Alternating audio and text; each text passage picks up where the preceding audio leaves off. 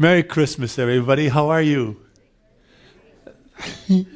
Are you guys a little shy this morning? I know. I'm in a jacket, and I got a white shirt on, and I almost wore a tie, and I thought, nah, that'll really freak you guys out. Listen, I am so excited to be with you this particular day because of where we are in Scripture.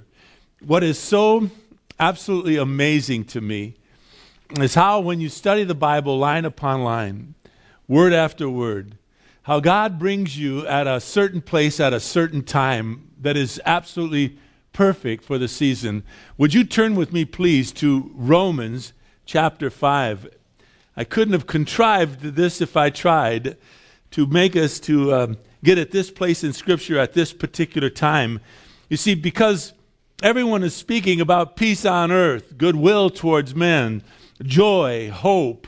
Well, if you look at Romans chapter 5 and look at verses 1 and 2 with me, it says, therefore, having been justified by faith, here it is, we have, as we studied last week, peace with God through our Lord Jesus Christ, through whom also we have obtained our introduction by faith.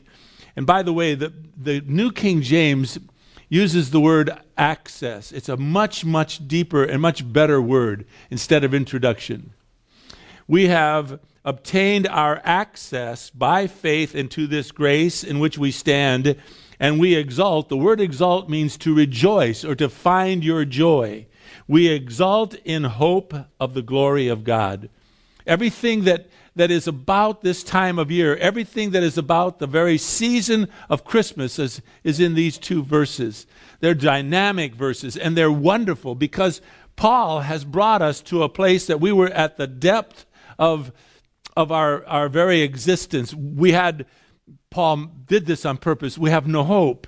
He allowed us to see that apart from Jesus Christ, apart from our faith in the Lord, we have no hope. And so he brought us to the very depths of our beings, and now he has exalted us to the very heights of who we are in Christ Jesus.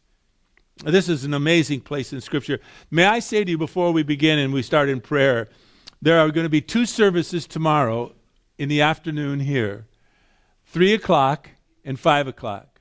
Both of them are candlelit services. Both of them will just be a time to rejoice and to kind of prepare our hearts on Christmas Eve before Christmas. And so we will have two services here tomorrow in the afternoon, 3 o'clock and 5 o'clock, candlelit services, and you're going to just love the music, and and it'll be a different message, and we'll have a great time. Let's pray. Father, we come to you with, many emotions. I'm certain. There are still the heartache, Father, of those back east and living across these United States of ours who've experienced the most terrible of moments within their lives. And that is that their young children, their sons, their daughters, brothers and sisters, nieces, nephews, grandparents, grandchildren, Father, have lost their lives. And to go through this time of year with that in mind, it's beyond my comprehension. I wouldn't really understand exactly how to express my sorrow to the people that have to go through this. And yet, Father, for those of us who know you, we know how great and gracious you are. And yet to try to explain that, I believe, to someone who's not a believer right now, and to say the wonders of this God in whom we've fallen in love with, the one that we celebrate on Christmas, it would be hard to try to define it all. And so I pray your blessings upon those that are there sharing with the people that are searching, now hoping for something to give them a peace. And pray, Father, for them. Pray for those of us here. Some of us here are going through deep waters as well. I pray that you'll watch over all of us. And for those of us who are just excited, everything seems to be fine at this moment, Lord, thank you for that. May we honor you by the way we celebrate this Christmas. May we honor you by the way we celebrate our lives.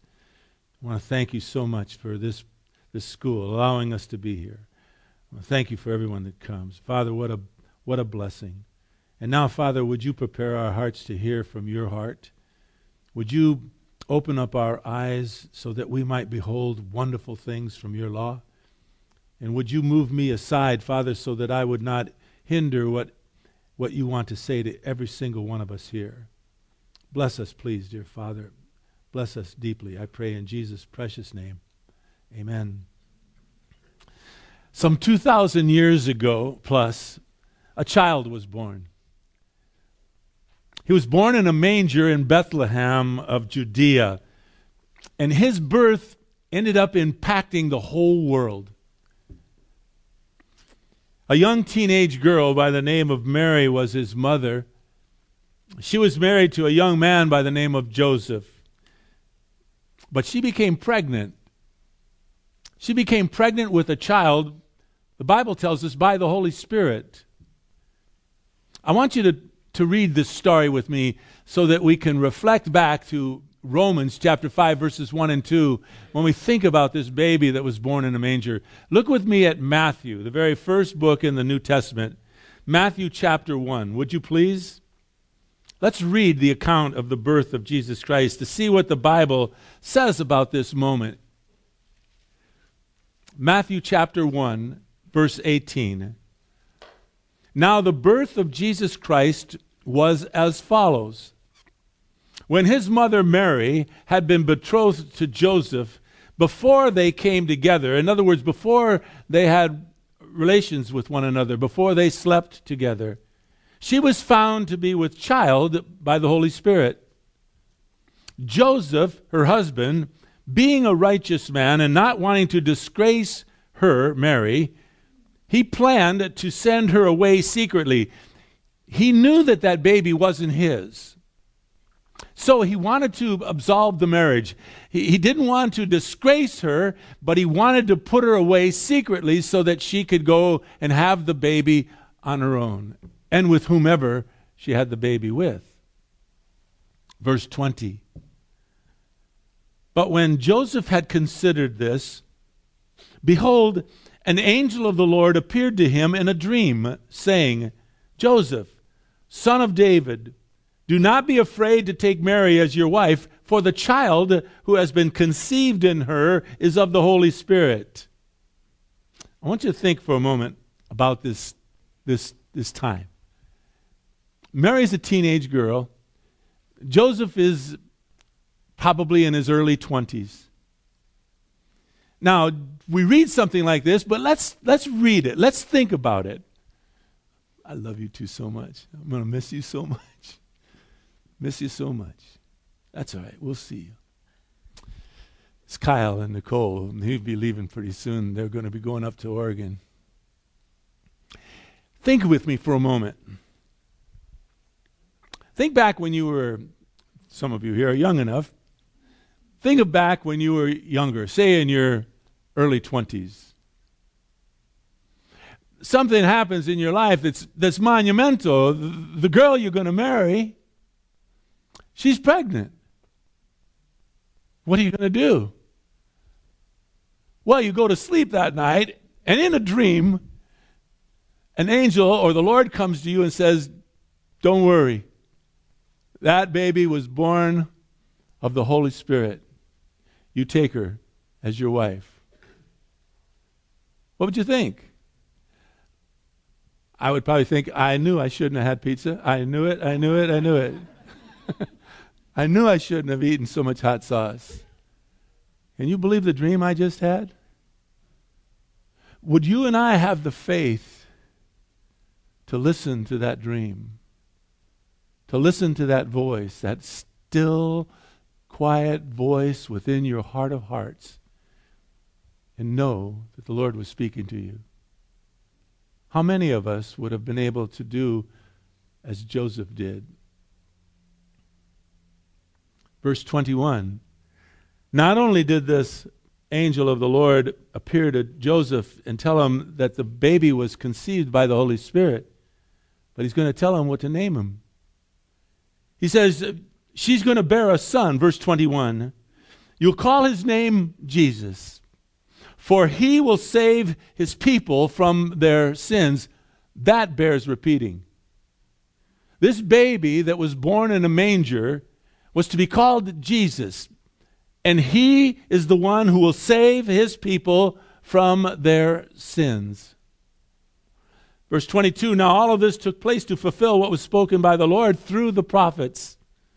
Behold, the virgin shall be with a child, she shall bear a son, they shall call his name Emmanuel, which translates means God with us.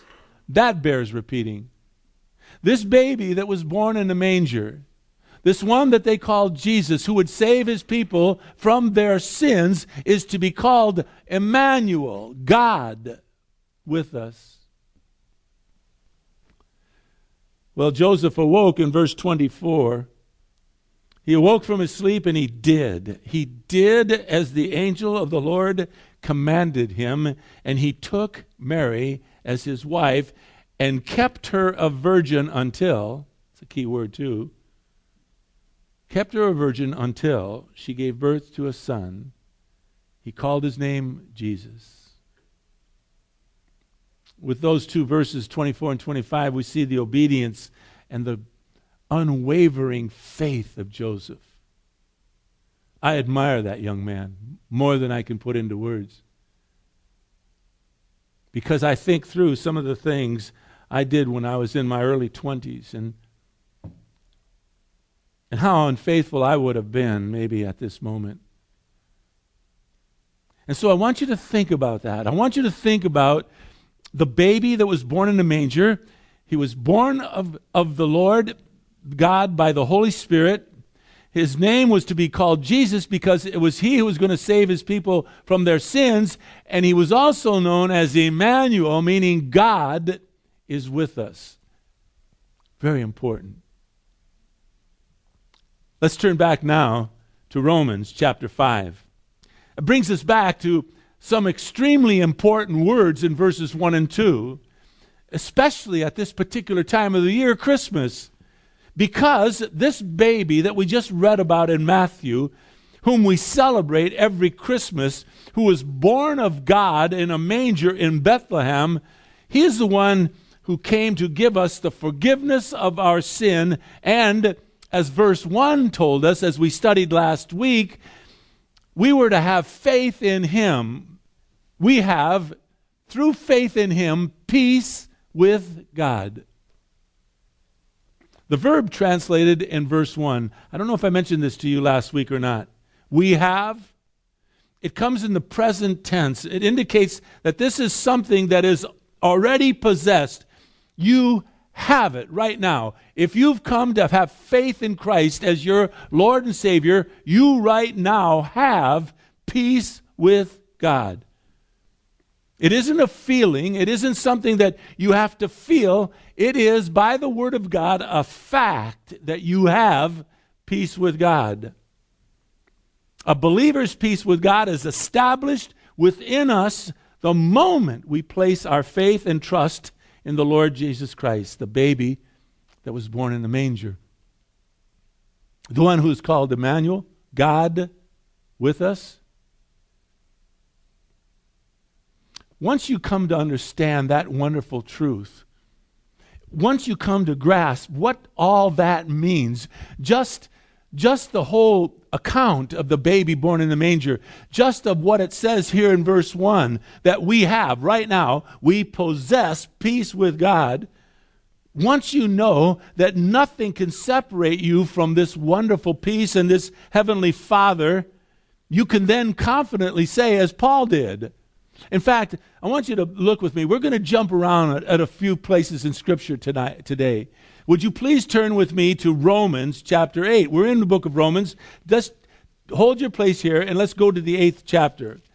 There are some magnificent words that Paul writes in the 8th chapter of Romans.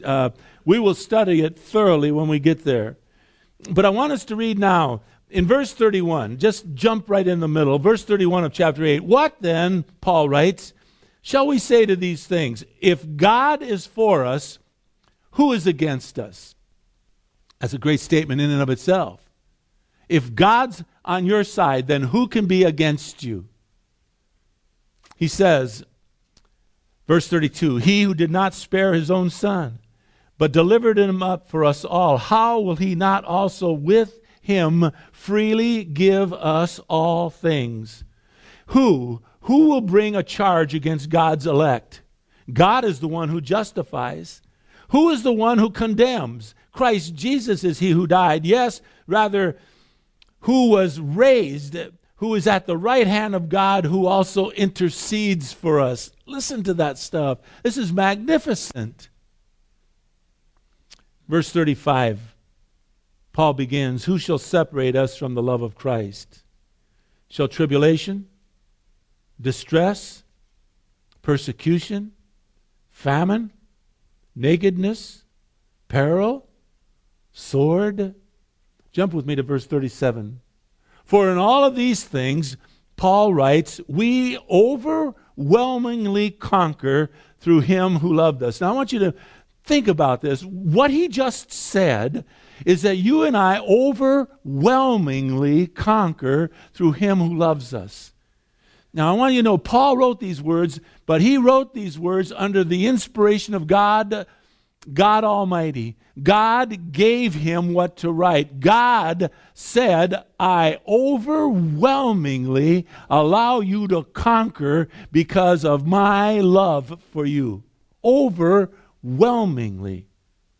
Listen, Paul writes, verse 38, I am convinced under the inspiration of the Holy Spirit. He says, I am convinced of this. Neither death, nor life, nor angels, nor principalities, nor things present, nor things to come, nor powers, nor heights, nor depths, nor any other created thing will be able to separate you from the love of God, which is in Christ Jesus, your Lord. Okay, we should be yelling right now. We should be excited about this. This is, if ever there was a Merry Christmas that should come through the very heart of God to each and every single one of us, it is at the reading of those words. We've overwhelmingly conquered. Paul is convinced that nothing, absolutely nothing, he goes through the whole gamut, nothing is going to be able to separate you and me from the love of God, which is in Christ Jesus our Lord. It's a great place in verse in Scripture. Once we understand that we have peace with God, back to Romans chapter 5, verse 1. Once we have this peace, we overwhelmingly conquer. Paul says, through the inspiration of the Holy Spirit, he's convinced of these things. And as we learned last week, this peace is a peace that comes to each individual purely on the basis of their faith in this baby that was born in the manger, Jesus, proclaimed by the angel to be God with us, named Emmanuel, and Jesus, who came to save his people from our sins. So we see that we may immediately have this Christmas and throughout the years ahead, peace. Verse 1 tells us, therefore, having been justified, just as if we've never sinned, by faith, you and I have peace with God through our Lord Jesus Christ. But that's just the half of it. Not even the half of it. There's so much more. Found in verse 2. In verse 2 it says, through whom we have also obtained our introduction, but the New King James says our access by faith into this grace, God's unmerited favor, in which we stand. It means, the word stand there means to be firm, to have our place held. We stand our ground. We stand and we exalt, or we find our joy in the hope of the glory of God. Let's take a look at the word access first. It's a big deal. To fully understand what access means, we need to understand what took place in the book of Genesis. When Adam and Eve first sinned against God in the garden, and what was the ramifications of that disobedience, that sin against God. You see, hold your place here. Turn back to the very first book in the Bible. Look at Genesis chapter 3. First book, Genesis chapter 3. As you well know, in the book of Genesis, God gave Adam full reign in the garden. He says, I want you to cultivate this place. I want you to make it your own. And you can eat from any of the trees in this garden you want to, except the one that's in the middle of the garden. Don't eat of that tree, for in the day that you eat of it, you shall what? Surely die. Spiritually. As we learned, that's not a physical death that God was talking about. It was a spiritual death.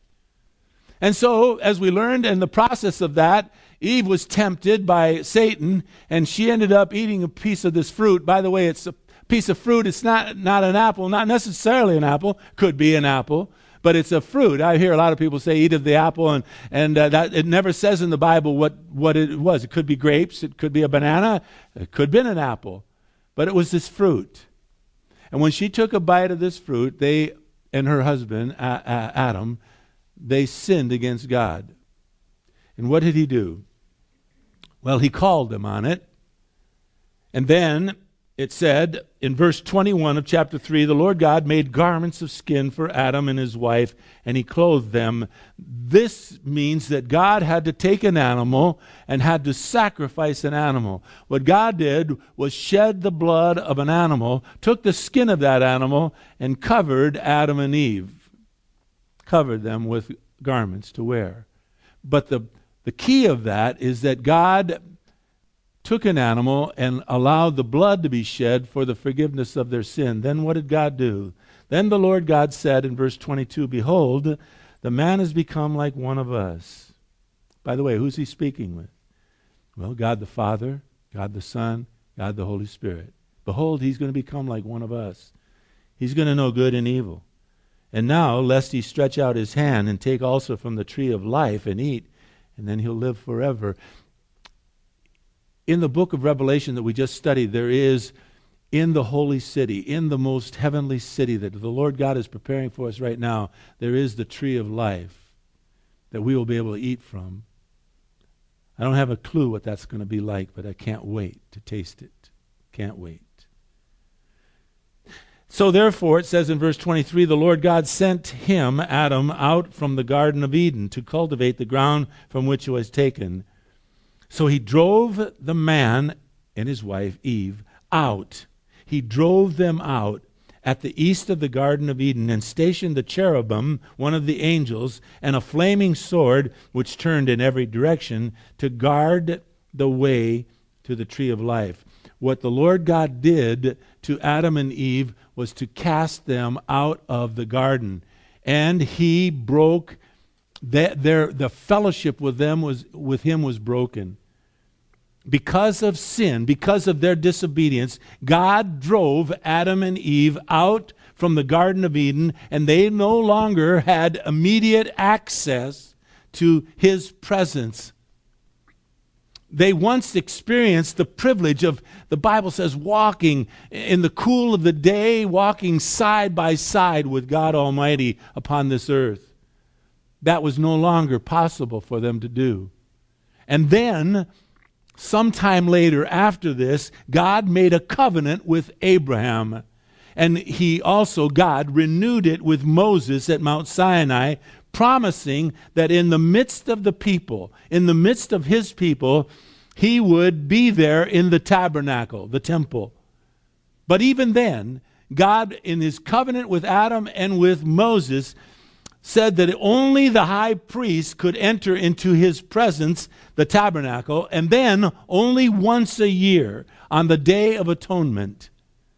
The people could draw near to the tabernacle, but nobody except the high priest was allowed direct access into the presence of God. Only the high priest.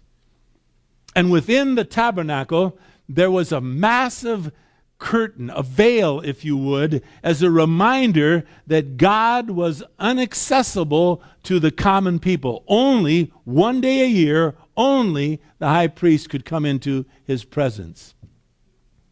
What took place? Look with me at Matthew chapter 27, please. Matthew chapter 27. In Matthew chapter 27, it is an account of Jesus Christ upon the cross at Calvary. Let's start at verse 45 of chapter 27 of Matthew. Now from the 6th hour, darkness fell upon the land until the 9th hour. Jesus Christ is now upon the cross. So the 6th hour was about noon. The 9th hour was about 3 p.m. So between noon and 3 p.m., there became a darkness that fell upon the land. And at about the 9th hour, verse 46, Jesus cried out with a loud voice, saying, Eli, Eli, lama sabachthani, sabachthani. That is, my God, why have you forsaken me? Can you imagine that? My God, why have you forsaken me? It was at that point in time, people, that theologians agree that that is when all the sin of this earth fell upon our Lord and Savior. Your sin, my sin, all the sin fell upon him. At that moment in time, my God, why have you forsaken me? And some of those who were standing there in verse 47, when they heard him say this, began saying, he's calling for Elijah. And immediately one of them ran, taking a sponge, filled it with sour wine, put it on a reed, and gave him a drink. But the rest of them said, let's see whether Elijah will come to save him. And at that moment, verse 51, Jesus Christ cried out again with a loud voice and yielded up his spirit. He died. Verse 51 is what I wanted us to see. At that time, behold, the veil of the temple was torn in two from top to bottom, and the earth shook, and the rocks were split.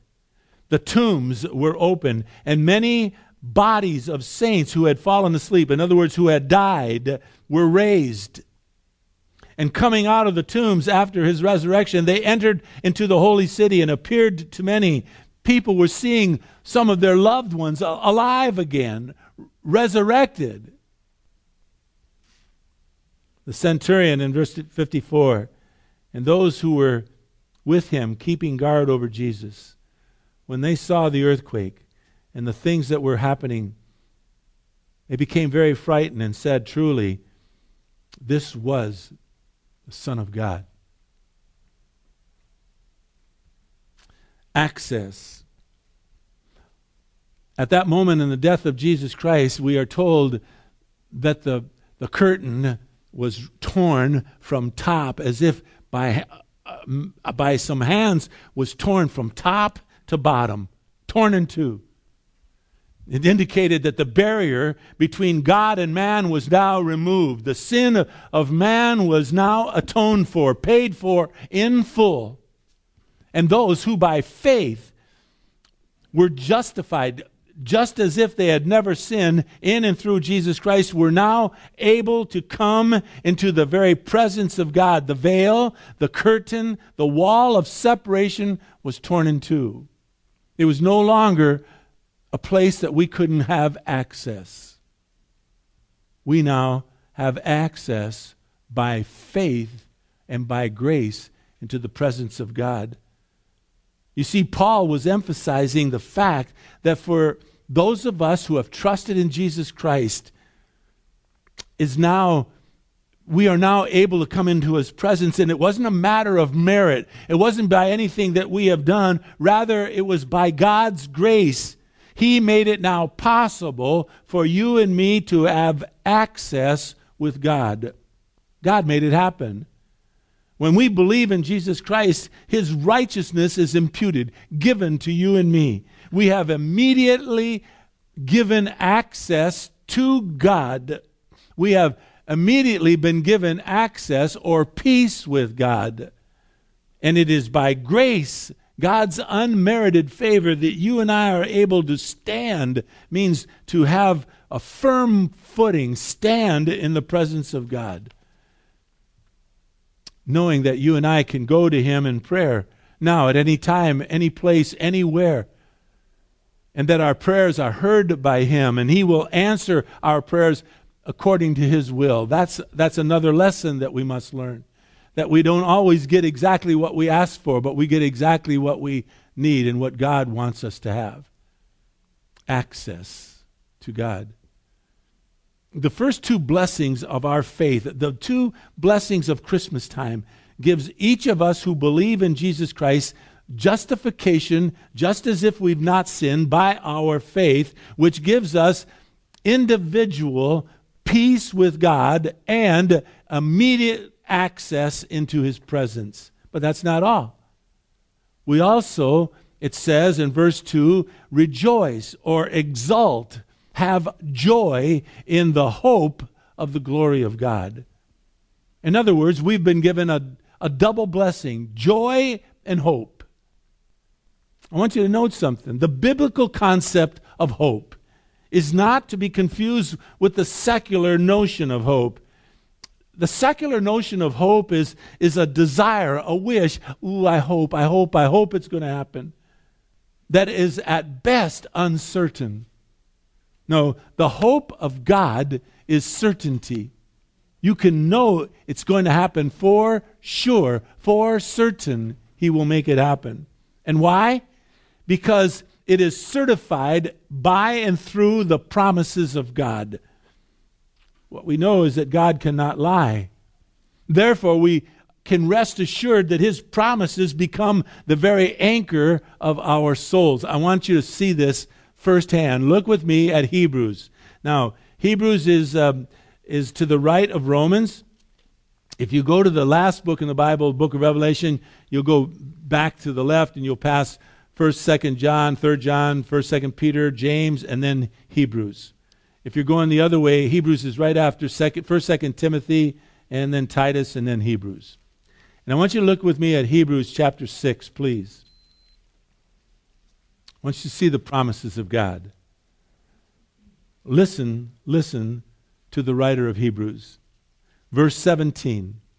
In the same way, God, desiring even more to show to the heirs of the promise the unchangeableness of His purpose, interposed by an oath, or with an oath, so that by two unchangeable things in which it is impossible for God to lie, we who have taken refuge would have strong encouragement to take hold of the hope that is set before us.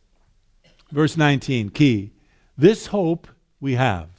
This is not uncertainty. This is a hope that is certain. This hope we have as an anchor of the soul. A hope, note, both sure and steadfast, and one which enters within the veil, into the very access, the very presence of God, where Jesus, verse 20, has entered as a forerunner for us.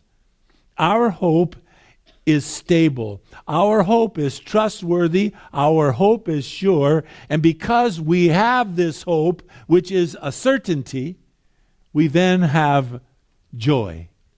We then can rejoice. You see, hope and joy are interrelated.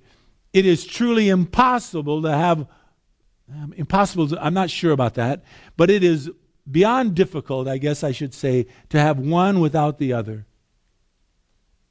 Because of our sure hope in Christ, you and I can experience a joy that comes from within regardless of our circumstances. That led Paul to write about true and pure joy. I want you to read it with me.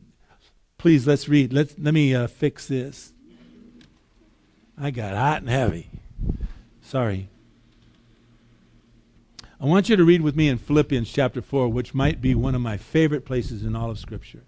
Would you please turn with me now to Hebrews? You'll go to the left, and you won't go very far. Hebrews, you'll come to Titus and 2nd, 1st Timothy, Thessalonians, Colossians, and then Philippians. And look at Philippians chapter 4.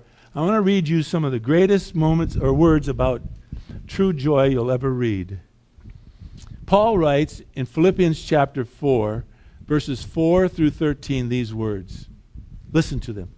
rejoice. In other words, that means find your joy. Rejoice in the Lord always. Again, Paul says, I say rejoice. Paul is saying twice, rejoice or find your joy. He says, verse 5, let your gentle spirit be known to all men. And here's why you and I can find our joy. The Lord is near. He is our joy. He is our rock. He is everything to us. Then Paul says, verse 6, be anxious for nothing, but in everything. He goes from nothing to everything. Be anxious for nothing, but in everything by prayer and supplication. Supplication means being specific about what you're praying about. Let the Lord know exactly what it is you want. He knows anyways. So by prayer and supplication with thanksgiving, let your requests be made known to God. You see, we can have access to God so that He would hear our prayers. So we should be thankful for that. Being anxious for nothing, and in everything, with prayer and supplication, with thanksgiving, let our requests be made known to God. And, verse 7, the peace of God, you might want to mark that, the peace of God, which surpasses all comprehension or all understanding, will guard your heart and your minds in Christ Jesus. Have trouble sleeping at night, some of us? Too many troubles, too many problems? Well, go to the Lord. Be anxious for nothing, but with everything, by prayer and supplication, with thanksgiving, let your requests be made known to God. And the peace of God, which surpasses all understanding, will guard your heart and your mind in Christ Jesus. Paul says in verse 8, finally, brethren, whatever is true, whatever is honorable, right, pure, lovely, of good repute, if there is any excellence, if anything worthy of praise, dwell on these things. Well, I believe, and I've been taught, that truth, honor, being righteous, pure, lovely, good repute, excellence, anything worthy of praise, that's talking of Jesus. Let your mind dwell on the wonders of Jesus Christ. And watch what happens. Look what happens in verse 9. Do you remember in verse 7? Look up at verse 7. It says, the peace of God. I'm going to tell you three words that are identical but change the whole emphasis of having peace with God. Watch. Watch verse 9. The things that you have learned, the things that you have received, the things that you have heard and seen in me, practice these things. In other words, what you learn within the study of the Word of God, when we leave here, just don't leave it here. Take it home with you. Practice the things that God is teaching you through the Word of God. Practice it. Make it a way of your life. And the God of peace will be with you. I want you to notice the difference between verse 7 and verse 9. In verse 7, Paul says, you will have the peace of God. That's wonderful. But verse 9 is so much more. Verse 9 says, you don't have the peace of God, you have the God of peace. That's all the difference in the world, believer. That is all the difference in the world. So it's one thing to have the peace of God, it's another thing to have the God who gives you the very peace. He says, if you practice these things, the God of peace will be with you.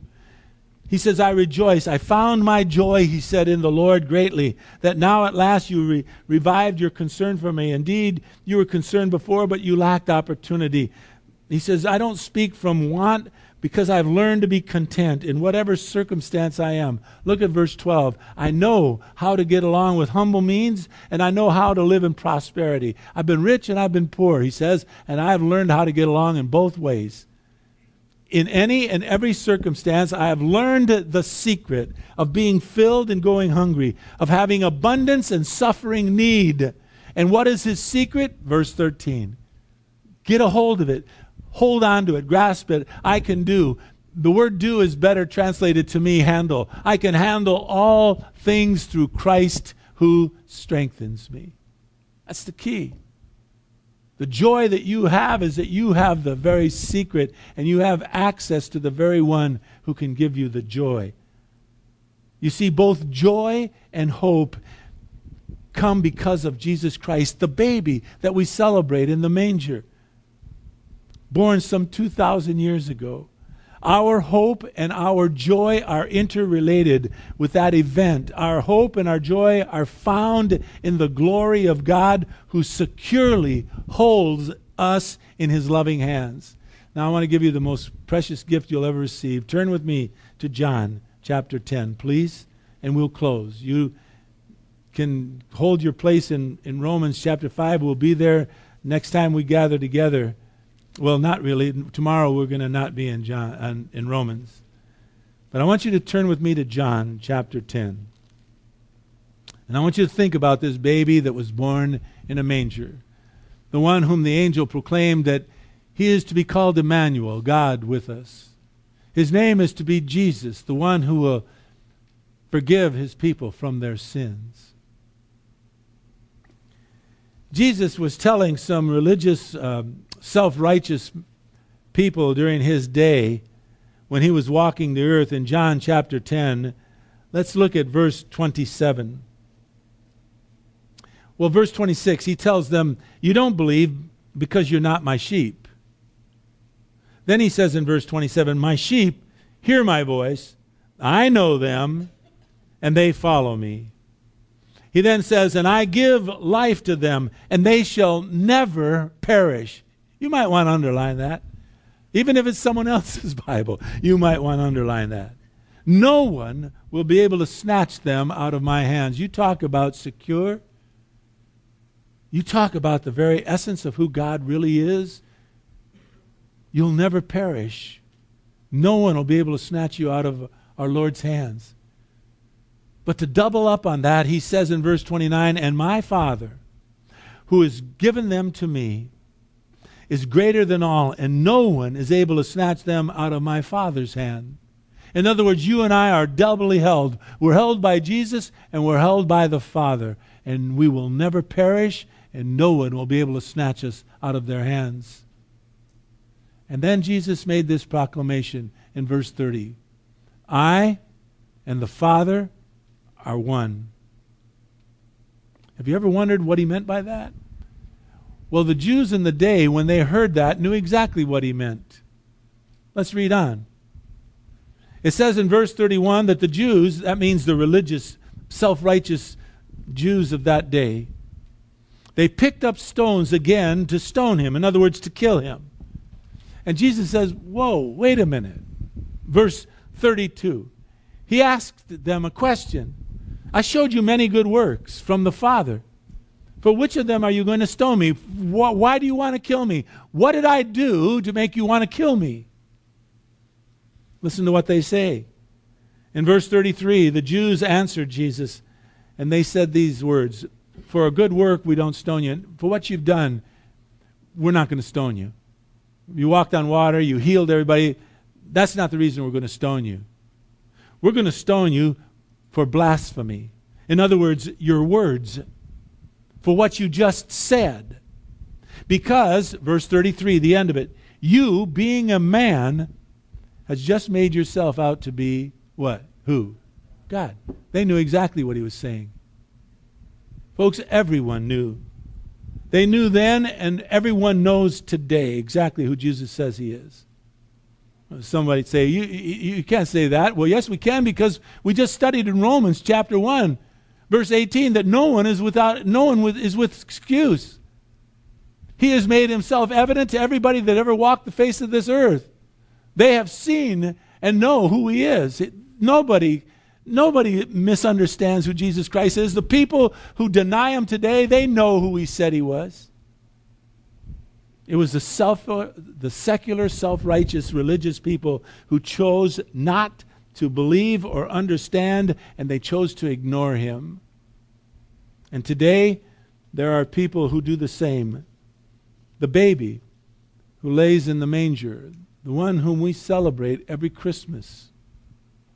But to the statement that Jesus made some 2,000 years ago, that I and the Father are one, I say to you by the authority of the Word of God, yes, that is truth. They are one. Both Jesus Christ and the Father are God Almighty. And so what I want to leave with you this Christmas morning, or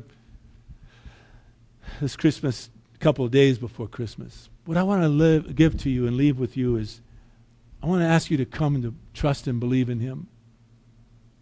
If you're here visiting with us, you're with a loved one this morning, you've come to just come to church, I'm begging of you, don't push Jesus Christ out of your life. You know better.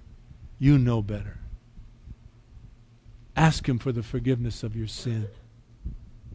And for those of us who believe and trust in Him, I beg of you and me, let's live out His promises.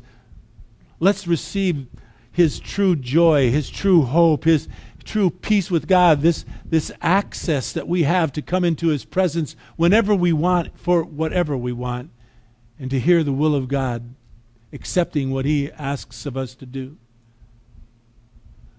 I beg of you to place your faith and trust in the baby called Jesus, the one whom John the Baptist, when John the Baptist saw Jesus Christ walking down towards him, he exclaimed to all the people that came to him to be baptized. He said, "Behold, the Lamb of God. Behold, He who..." Why do I always forget it? What is it? He who takes away the sin of this world. I just lied to you. I didn't forget it. I wanted to hear if you knew it. Behold, the Lamb of God. Behold, He who takes away the sin of this world. I want you to know and love Him. That's my Christmas gift to you. That's really not mine. That was really too bold of me to say. That's Paul's gift to you and me this morning. To fall in love with the one that is called in the book of Matthew that we read a little earlier, Emmanuel. God's with us. The one whom the angel said to Joseph, "Call him Jesus, for it is He who will save His people from their sin." Merry Christmas. Merry Christmas. Merry Christmas. How do you say Merry Christmas when you sign? Merry Christmas? Is that close? Merry? Merry? Like that. I know that. First time I did it, I did this way, and they laughed at me, and it says means I love me. I love you. Listen, if I don't tell you often enough, I need to. I love you people more than you'll ever know. I love you more than life itself. And I thank you for the privilege of being a part of this church with you and to be able to celebrate this time of the year, Christmas. What a joy. Listen, go home and tell someone you love, that you haven't told them that you love them in a while. Tell them you love them. Let them know how much they mean to you. If you need to call someone that you haven't spoken to for a while and tell them that you love them, do it. I told one of my buddies in college I love him so much that he put on his phone, when he doesn't answer his phone, it says, "Hi, I'm here, and by the way, I've already told you I love you lately." And he did that because of me. I love you folks more than life itself. I thank you for the privilege of being here. Have a wonderful and Merry Christmas. Enjoy your family and your loved ones. Father, thank you for this time of the year, that we can celebrate the birth of your Son, our Lord and our Savior, Jesus Christ, the one who was proclaimed to be God with us, Emmanuel, the one who was to be called Jesus because it was He who would take away the sin of this world. Bless, Father, all of us. May we understand the importance of that event and celebrate it rightly this coming Tuesday morning. In Jesus' precious name, amen. I see you all tomorrow at either 3 or 5. Have a great day. God bless you. Love you.